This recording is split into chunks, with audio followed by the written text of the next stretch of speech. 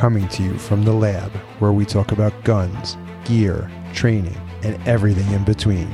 Riding shotgun is my co-host, Big Keith. I'm your host, Mike, and this is the Gun Experiment. How's everybody doing? Welcome to the Gun Experiment, episode 3. This week, Keith and I talk to an up-and-coming amateur MMA fighter, talk about 3 things every gun owner must buy, and more.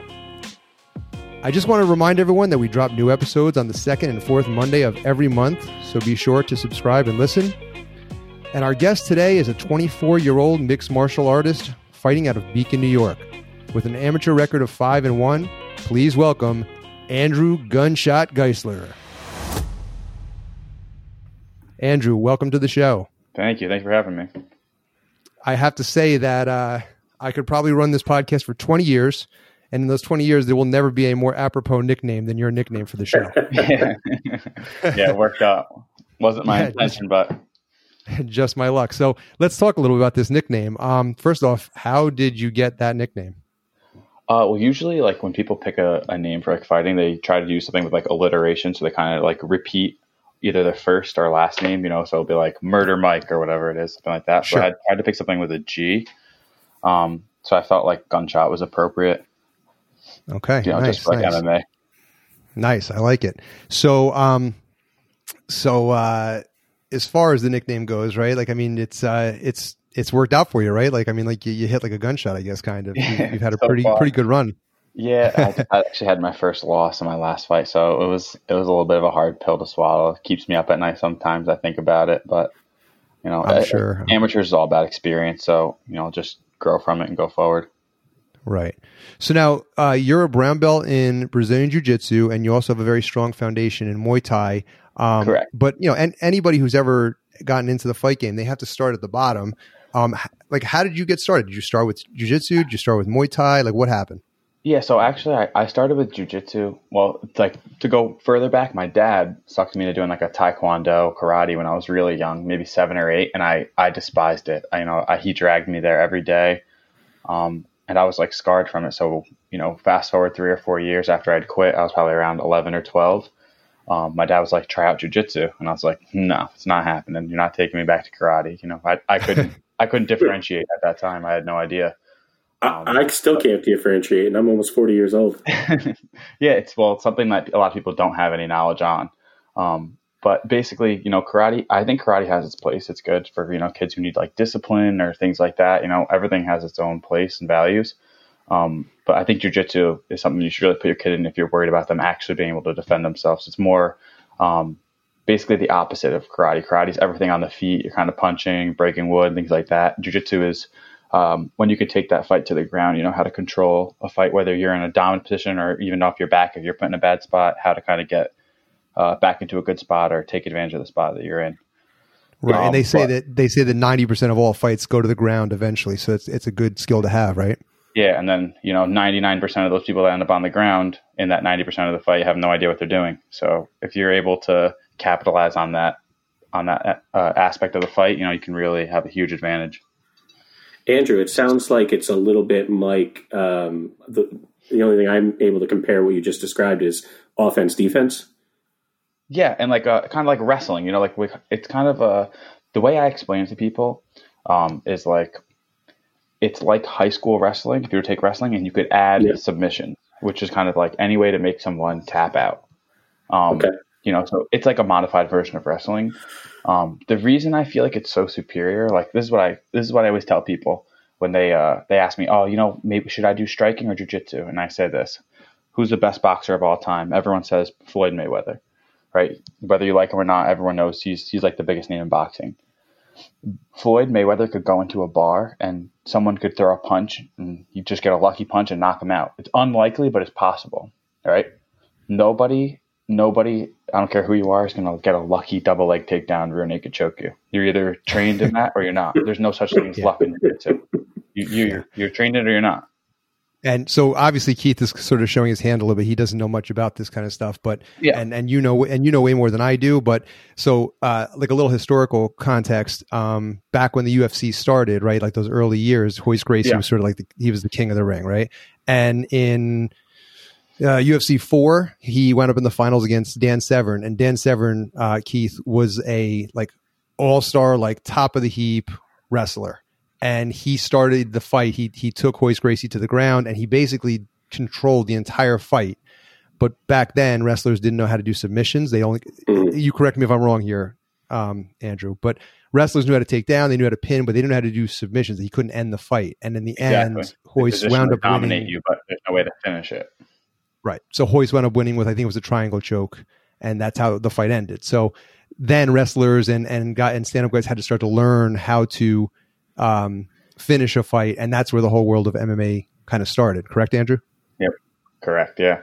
Yeah. He kind of was like the godfather of putting jiu-jitsu on the map. He made everyone realize, just how dominant the sport was. Where you were smaller, stronger, faster than him, he could slow you down with a specific skill set. Yeah. So let's go back to, you were talking about Taekwondo and your father taking you. So a lot of times you talk about fighters, and you talk about like a lot of them come from sort of like rough upbringings and whatnot, and they have like no other choice, and that they kind of find themselves into the world of boxing. That's, from what I understand, not your story, right? Like I think you played soccer or something, right? Like you Correct. were not. It's funny you say that, actually, because I always say that to my dad. I'm like, I feel like I'm like the misfit in MMA. All these guys are like, yeah, I grew up in the hood. I had to fight just to eat on the table. I'm like, I don't know, man. I had my first car in the drive when I was 15, waiting for my permit. Like, I was just a spoiled kid, but I was like, why can't someone make it that just had all the right resources and right people behind them? I don't feel like it has to be, this hard knock story. Right. So, speaking of sort of like these hard knock stories, I grew up in the era of Mike Tyson, and Iron Mike, baddest man on the planet. I mean, he was just a spectacle in every which way, right? And still is. What are you talking about? Very, very true. That's very true. Now he's into weed farming, So Mike famously once said, everybody has a plan until they get punched in the mouth.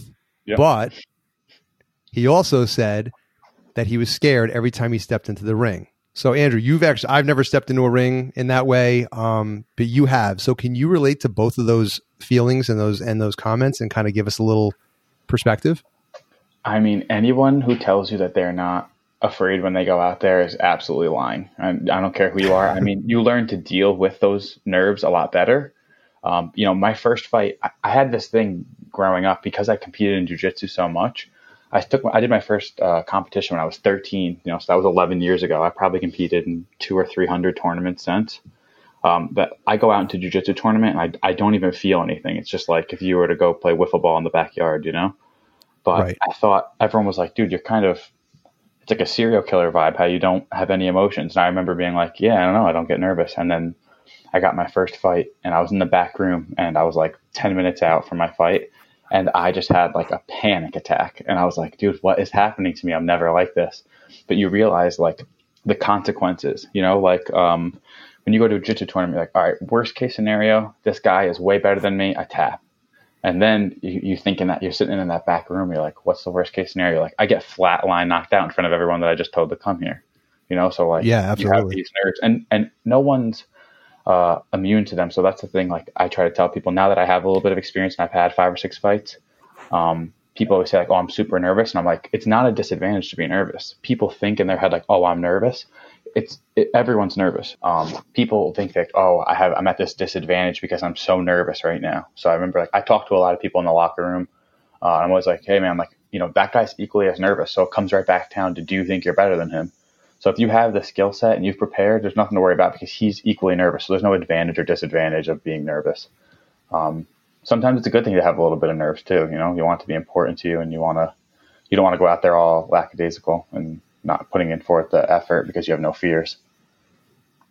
All right. Yeah, it's interesting. I mean, like you would think that just the human element of it, right? I mean, like the idea that someone could punch you in the face, like that's never something you want to happen. And there's always that chance, there's always a chance of something going wrong. So I feel like it is normal, but there's plenty of guys out there that they're going to tell you they're not scared. That's definitely, of course, that definitely exists. Like I said, I'm not saying there's no one that will say that. What I'm telling you is that they're all lying to you. If you could see deep in their mind, they're scared. Everyone's scared. Yeah. maybe not even scared, but you're nervous. You might think like, Sure. oh, I'm going to win, but this could happen. In the back of your mind, you could be flatlined. You could be out cold, wake up, and not knowing what's going on. And that's a scary thing. What's scarier is we sign up for it. It's not like someone forced me in there. I give you a lot of credit, definitely. So speaking of the outcomes of these fights, you mentioned it earlier, but you are coming off your first loss in the ring. Yeah. I believe it was to an armbar, correct? Correct. Yeah. It's unfortunate. That's my background. That's my specialty is jiu-jitsu. I had a really rough weight cut, and Okay. I just got really super tired and fatigued in there. And I just remember like when he put me in that armbar, I remember being like, I've been in this position 1,000 times from people that are superior to him as far as jiu-jitsu skill. And I was like, I had no energy in me to get it out. But, he executed a really good game plan. I actually fought the fight before him that I won. I fought his coach and I beat his coach. So they were able to kind of study, say, oh, this is what he's going to do. This is what it feels like. He's strong in this area. This is the area you need to expose on him. And it was good for me too, though. Like I said, I'm not getting paid right now. This is all experience. So them giving me a different look, something that challenges me, and now I go back to the drawing board. I actually started training harder than I ever had before after that loss. So it was really good. Unfortunately, all this stuff's happened and the whole world's kind of on pause right now. I just gotten my foot in the door working with some of the guys in the UFC. I was driving like 3 hours down to Jersey near Seaside Heights to work with some top level guys. And then everything kind of just got put on hold. Yeah. After the fight, I had seen something you put up on social media, and I have to say, like, you may only be an amateur, but you handled it like a pro. Like the way that you took the loss was very impressive. You didn't make excuses, and you definitely looked at it like a growing experience, which I admire you for. So, hats off to you. Yeah. It's like I said, it is all for experience. It's always easier said than done. I always said that, after all my wins, I was like, win or lose, it's all experience. And it's easy to say that when you win, it's like, oh yeah, I won. So let me give a bunch of advice to the people that lost. So I didn't want to be that guy that after all my fights, everyone I beat, I went to them. I was like, hey man, this is all experience. Don't hang your head. Get right back into it. You know what I mean? Like, this means nothing. At the end of the day, when we go pro, we're both going to be 0-0. So if I said that to all these guys and then they see me lose and I'm throwing some temper tantrum in the ring, acting like a sore loser, it's just not a good look, Yeah. Good for you. What little I know, I'm definitely, I can't even say I know enough to be dangerous about this topic, but, from what I understand, Andrew, like when you take these losses, you kind of talked a little bit about it, that you have to know that that's sort of a weakness that you have to train for your next fight, right? Exactly. Yeah. So like the area that I thought I was strongest in is where I actually got exposed. So sometimes, you can't get, let your head get too big. I thought going into that fight, like, oh, he's going to stay on the feet. So let me work all my striking. That's how I spent my whole camp, was developing my striking, because I feel like that is a little bit further behind my grappling. And I kind of ignored, it's my coach actually said to me, I kind of abandoned the girl I brought to the dance, so I had this skill set in jiu-jitsu, and it brought me to this high level where I was dominating all these fights. And then I just abandoned it because I was so worried about my weakness. Didn't keep diverse, right? Exactly. Yeah. Do fat guys fight MMA? I'm a pretty big guy, so they do. That intimidates me. Like oh yeah, that makes me feel better. But that's the thing. They look like they're fat, but they're actually in shape. They're deceiving. That's the thing about them. It's not like, oh, they just got up off the couch and decided they wanted to fight. They look like they're sitting on the couch, but they're not. Andrew, we've only met over this. I look like I sat on the couch. Okay. So Andrew, I have to tell you, Keith is a very competitive person by nature, and he is someone so he just started golf, and he went like balls to the wall. Like now you can't get him off the golf course, Well, let me tell you, that's Corona got me off. That's not a good sport to pick up if you're really competitive, because it's not easy. No. Yeah, no, definitely. I think he found that out. But you improved a lot, though, right, Keith? Yeah, I just kind of, I am very competitive, as Mike said, but I'm realistic with my goals for the most part. So I just wanted to be better than most other people that I play with. I'm never going to play with Tiger Woods. I wasn't really focusing on that. And, I shaved last season, at my peak, I had shaved 20 strokes off of my game. When you're suck, 20 strokes is a lot, that's like 4 or 5 holes. Yeah. Yeah, exactly. So I was shooting, in the one teens to 120, which is absolutely atrocious. And on 9 holes? No, 18 holes. Oh, okay. That's not too terrible. I thought you were saying 9. I was like, I think that's no. Thank you. And I did break 100 on 18 holes by the end of the season last season. So that was like, for me, it was like probably the first time you won, a match that was organized. I was amped for like a month. Yeah. And that carried me through the off season. But now I'm going to suck again because I haven't been swinging for now. At this point in the year, I probably would have played, 4 or 5 rounds, and I haven't played one. Exactly. Yeah. I actually golfed a lot last year, not so much this year because of, like I said, the COVID. The problem I have with golf is I'm the same way. I'm really competitive, and golf is so weird. Sometimes you keep going and you don't improve. There'll be days that you're good and you go the next time and you suck. And I'm like, I don't know, understand. I gave it up because I can't deal with the ups and downs. You hit a perfect shot, and then the very next hole, you're in the woods, and it's like, what the hell? Like, I can't handle it. The thing I always say to people when I play, is, I can do this. Why can't I do this? I know. You could swing that club the exact same way you hit it on the last one, just slightly off on the ball, and you scald it, and it's just going 20 feet right in front of you. It's really annoying. It's a rough game. Yep. Yeah. Yeah, and part of the reason I'm bringing this up is because I have said to Keith, knowing his personality, I'm like, dude, you should try jiu-jitsu. Like, I'm telling you would get sucked in. And his first thing he said to me is, I sweat a lot. I'm like, dude, everyone sweats a lot. It's funny. I was actually just talking to my girlfriend's mom about how, when our gym reopens, my lifestyle is so much different than everyone else's. She was like, after this whole COVID thing, life may never be the same for everyone. Like, things are going to be changed, kind of like after 9/11, security would change. Like, no one's life was ever the same again after that.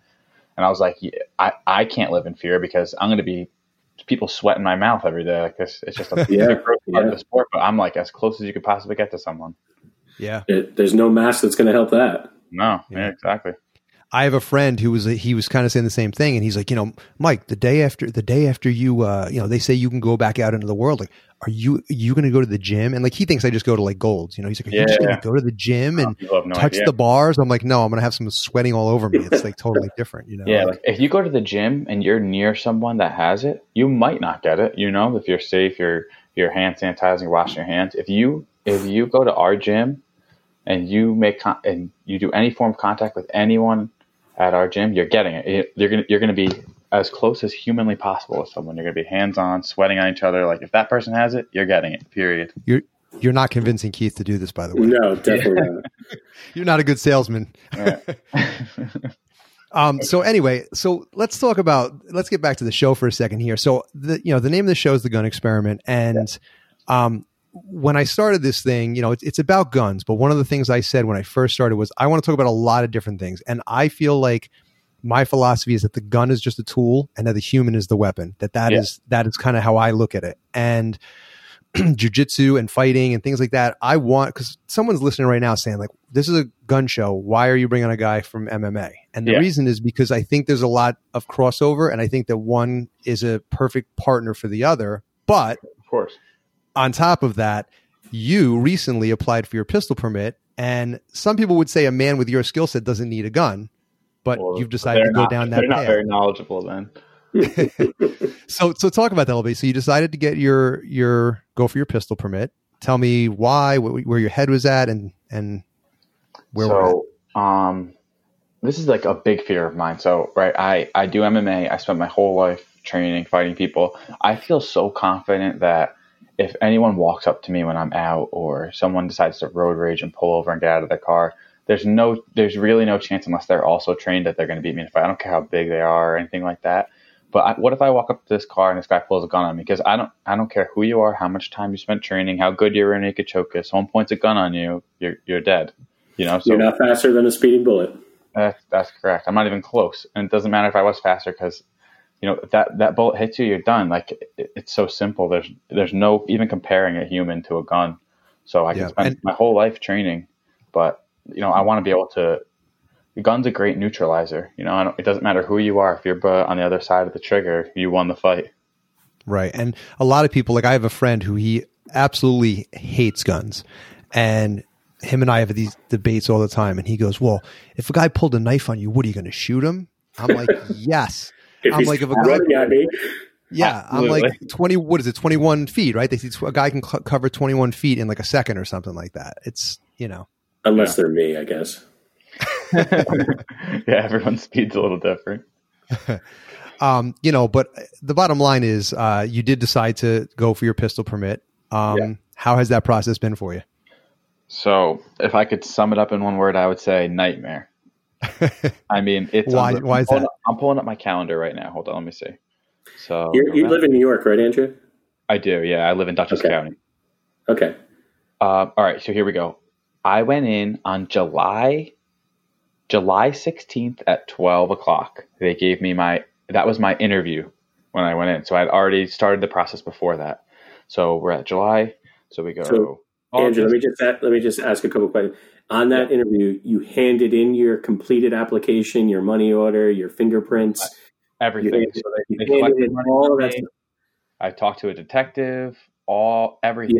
You had your references filled out, signed, notarized, all that stuff. Right? Every person that I had sign as a reference was a pistol permitted person in the Hudson Valley in Dutchess County, because I was told that would look good as far as looking into those references, because those are people that they've already done checks on. Yeah.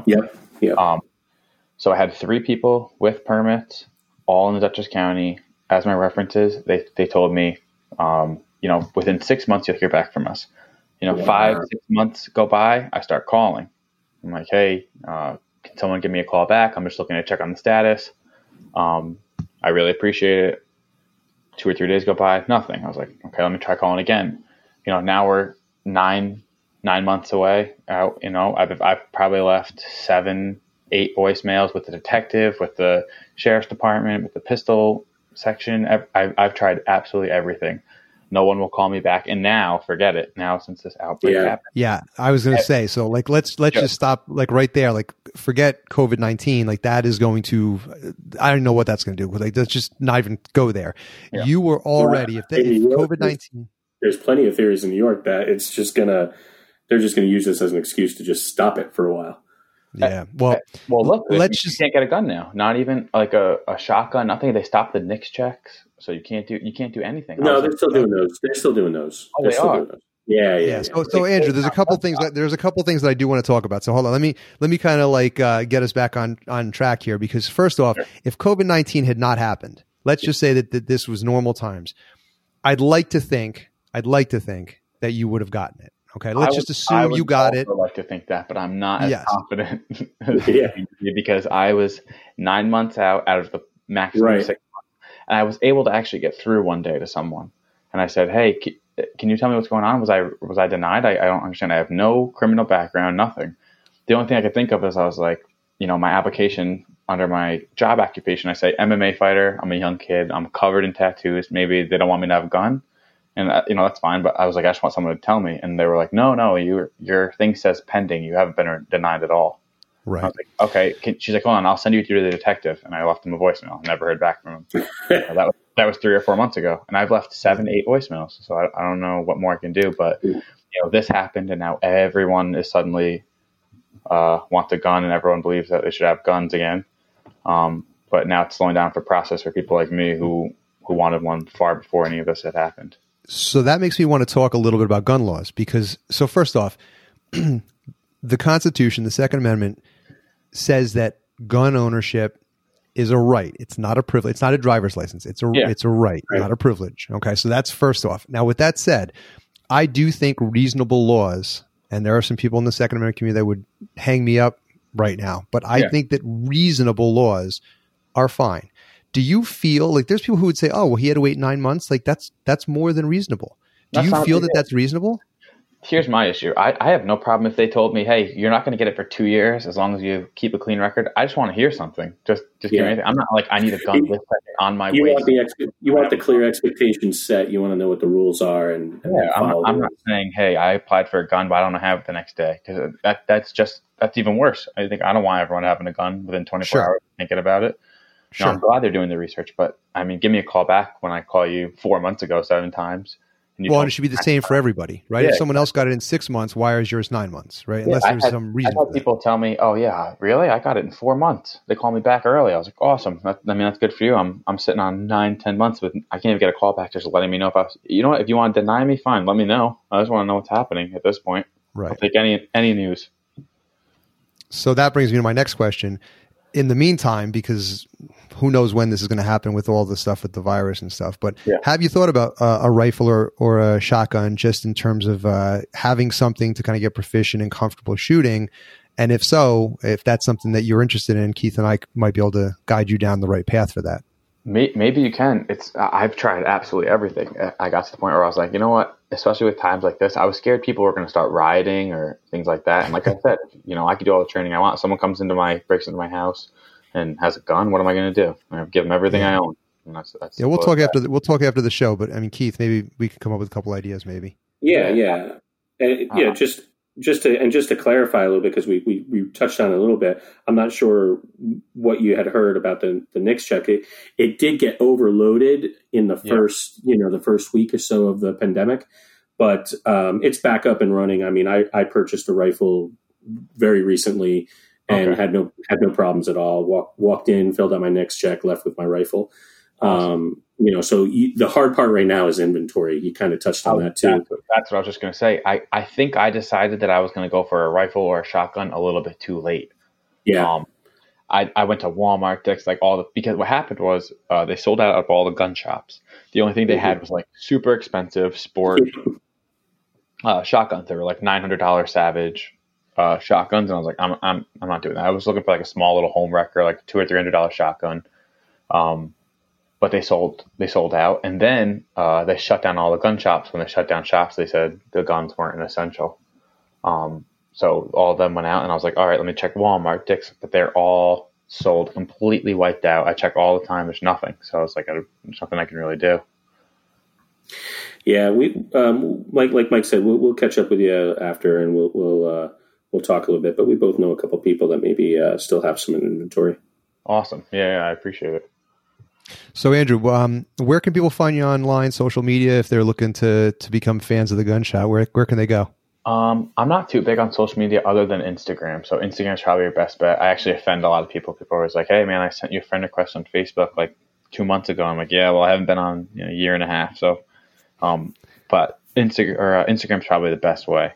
And it's just my name. It's Andrew, Andrew, and my last name Geisler, Geisler, and there's a second R at the end. So it's Andrew Geisler with 2 R's. Awesome. So anybody looking to that is an MMA fan, looking to see up and comers, go check them out. Now, Andrew, we have a little tradition on this show. We play a little game with new guests. It's called Run and Gun. Yeah. And since you're not fully immersed into the gun world yet, I took a little bit of mercy on you, and I made a tailor-made version of this for you. Boo. Make me look too dumb. All right, so I'm going to ask you a question, and you just answer with the first thing that comes to your mind. All right, let's do it. All right. What will your first gun be? Ooh, probably a shotgun, to be honest, at this rate. But if I can actually get my permit, probably maybe like a 1911. Wow, okay. Going big. That's the first thing I was looking at. Wrestling, jiu-jitsu, or Muay Thai? Jiu-jitsu. If you could have a drink with one person, living or dead, who would it be? Conor McGregor. Rifle, pistol, or shotgun? Rifle. Favorite submission? I'm gonna say not the arm bar. That's what I just lost. We'll say Kimura. Favorite hobby, not MMA related? Playing the piano. If you could have one superpower, what would it be? Teleport. All hell breaks loose. Use your head or your fists? Well, do you mean your head as in using my brain and outsmart people, or bash my head on something? Andrew, I initially thought he meant as a weapon too.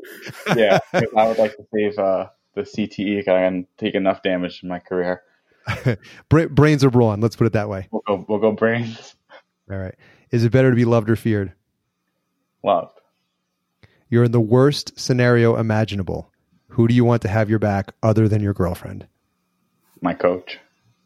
The scary man. That coach would be Mike Palladino. I agree. He's a scary man. He's a scary man. All right, man. You did an awesome job with Run and Gun, and the first MMA version of Run and Gun. So congratulations. I appreciate the modification. Let's mix it up. So we are going to change gears here, and we are going to pretend that someone out there, maybe it's Andrew, maybe it's someone else, buys their first gun, first one ever. Now what? What are the top 3 things you should buy after you buy the gun? So Andrew, you don't have one yet, and I don't know if you've even done enough research, but is there anything that you think would be a good purchase after the gun? I'm actually looking into getting some things that I think I would need after the gun, before the gun, because of the shitty situation I've been kind of put in. Okay. So I'm looking into getting a safe. Okay. That's an awesome purchase. I like it. That's my first pick. All right. And oddly enough, that was my first pick. So, I think that a safe or I had put a lockbox, especially if it's a pistol, you want like something small, but if you're going to have it, you got to secure it, right? I mean, that's the bottom line. Exactly. And, I live with my brother and my parents, and, they might not be as knowledgeable in guns as me. So I don't need someone, going through into my room and maybe mess around with something that they really shouldn't be, or, someone has a false confidence, or they think they know what they're doing and they don't, and then it falls on my hands. So awesome. I like the responsibility. You'll be a good advocate for the Second Amendment. Thank you. So did you have others, or is that kind of like just where your brain kind of shut off, and there's a lot with guns, so maybe you kind of put a halt on it? To be honest, it's like I've talked to you about this in the past. I'm actually worried. The reason I got interested in guns before all this happened is my lack of knowledge made me fearful of them. So just because I come from a jiu-jitsu world, I think it's kind of a similar mindset. Is a big fear people have is because they don't know about it. People come into jiu-jitsu and they finally try it and they fall in love with it. So I think I was really fearful of guns because I knew nothing about them. So my logic was, if I learn about them, I won't be afraid of them anymore. All right, that's fair. So Keith, what's your second must-have after you buy the gun? Well, you know me. I like to tinker a little bit, and I think, as you pointed out, these are tools, and a good cleaning kit, the same way that you would have some precision tools, or things to take care of your car or something like that. You need to have those things for a weapon as well. Smart. Awesome. Yeah, for me, I mean, if you're going with a handgun, and I think a lot of people say, hey, I want a handgun, and that's their first purchase for a gun, you need to have a good, and I'm going to stress the word good, a good holster and a good specific gun belt. And by the way, for years, I just used an old leather belt. And then one day I bought a gun belt, and man, what a difference. You don't understand until you have one. That's a different world. UMMM guys need a belt, but us big guys, we need the belt and suspenders. So I say good holster, something that basically is going to keep the trigger guard covered, something that is going to stay in place. So when you go to draw, it's in the same place every time. And ultimately it's going to keep you safe and keep you able to draw quickly and proficiently. And the belt kind of goes in hand with that. Yeah. Keith, what's number 3? Oh, sorry. Andrew. No, go ahead. We'll go through the list first.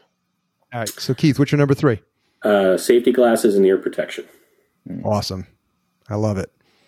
Any recommendations? Anything you've used?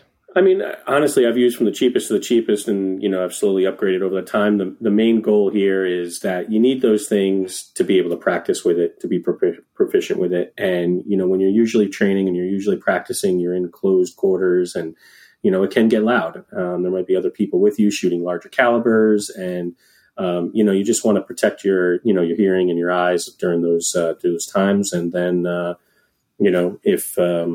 if you are ever in need of it, you'll be prepared.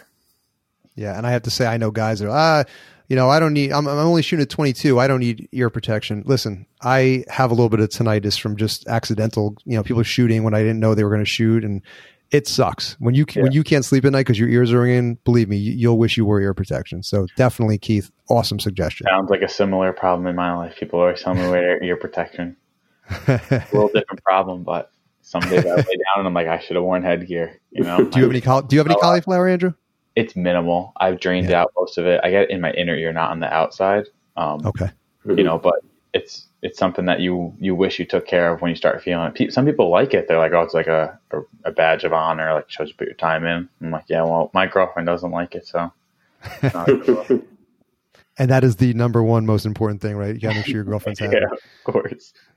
All right. So my number 3, we'll wrap it up. And I think this is a good overall is training. And Andrew, you sound like you're responsible, but the person that gets the gun, they stick it in the nightstand. And Keith, you said it best the other day. The first shot I'm going to take is the only one I'm going to need. And it's like, it's ridiculous. Like go out, train, find someone good and learn how to run that gun properly and safely. You need that confidence too, just to know that if the situation were to actually arise, you can put that gun in your drawer. But if you never shot it and your adrenaline's rushing and something's going south, it's just like jiu-jitsu. When you're in a bad spot, say you're rocked in a fight, you need that repetitions. Like you've been through that same scenario. You could do it in your sleep. You could do it half conscious, when you're hit. But, when your adrenaline's rushing, things are going south, if you haven't fired that gun, you haven't taken the repetitions that you need, you're not going to know what to do in the moment. Right. And so to tie this episode together, I mean, that'd be like me going and buying boxing gloves and saying, I'm just going to go in the ring and just fight. I'll just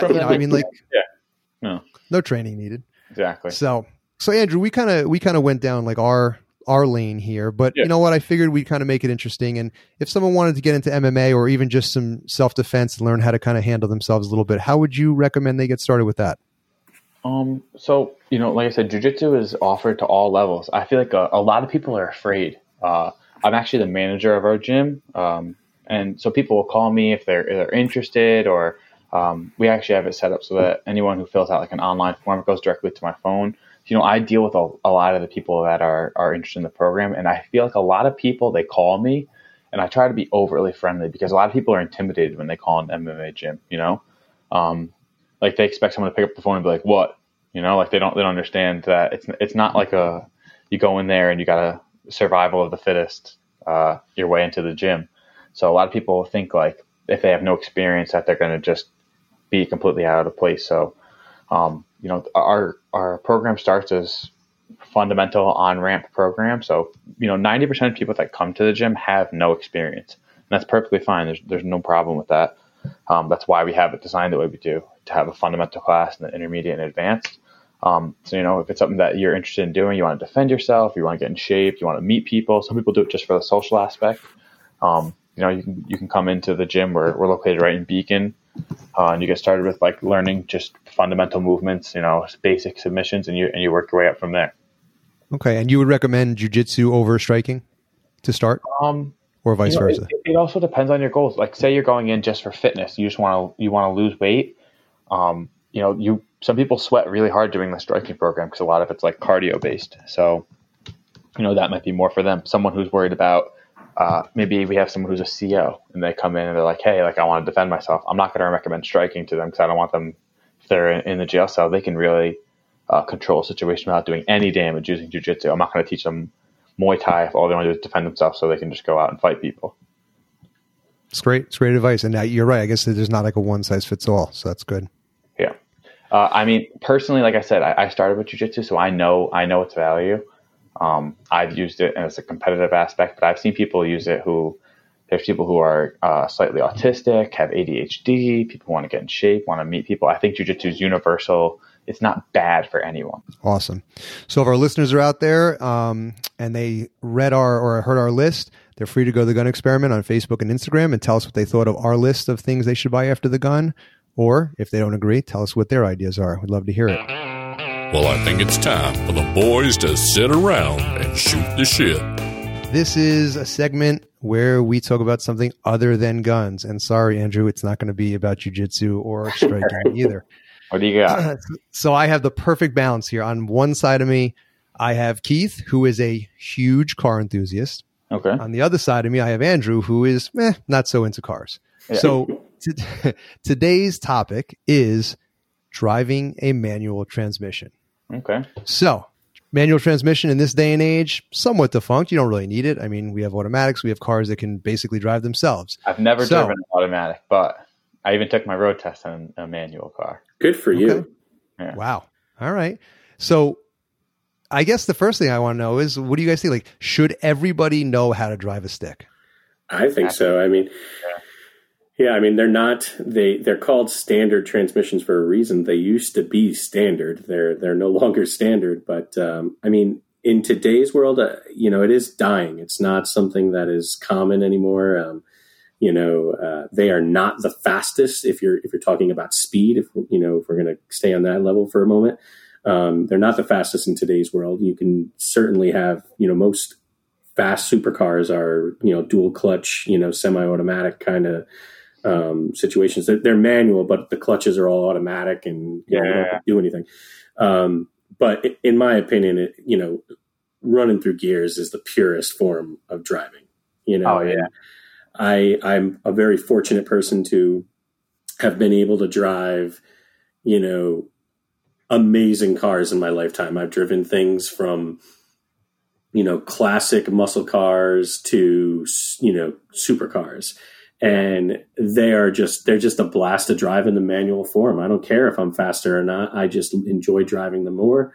I own, a manual, a Mustang, late model one. And I literally will get in that thing and just go run through the gears for maybe 3 or 4 or 5 miles. Mike, I know you hear me.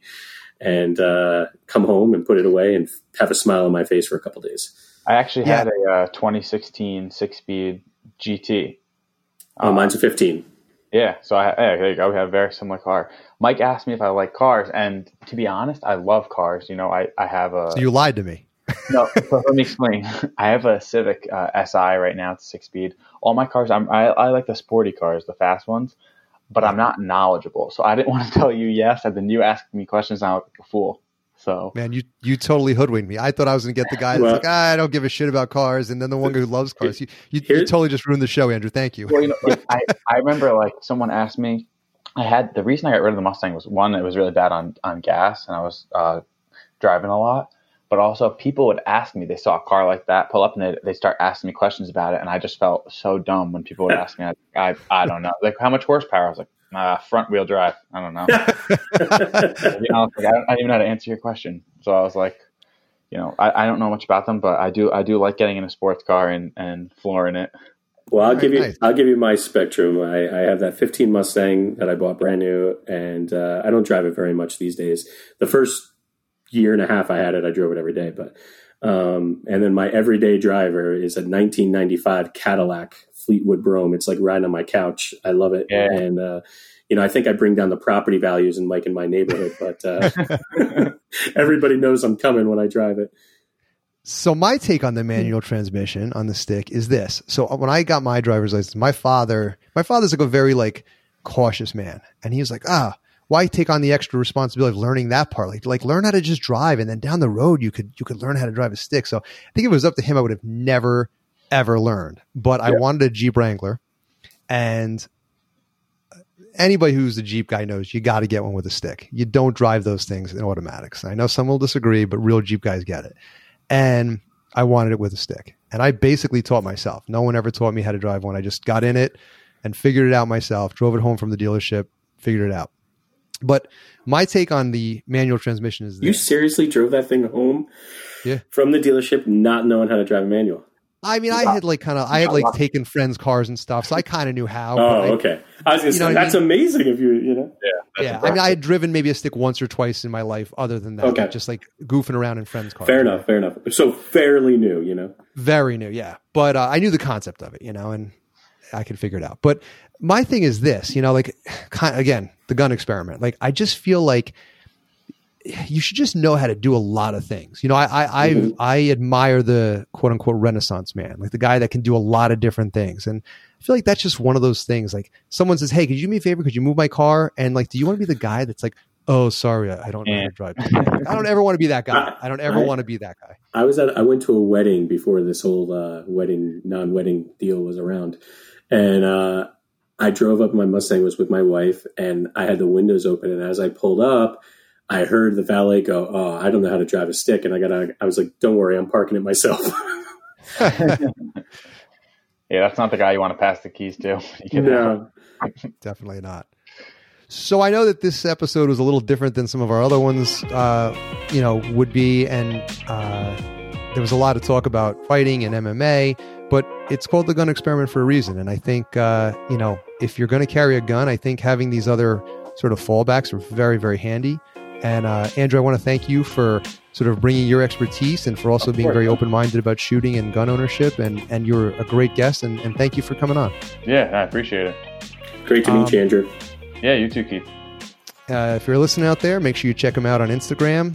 And if you like this episode, you can support the show by hitting the subscribe and share buttons. And of course, don't forget to follow us on Instagram and Facebook at The Gun Experiment so we can keep the conversation going. Keith, Andrew, thank you. Thank you so much. Thanks, Mike. Of course.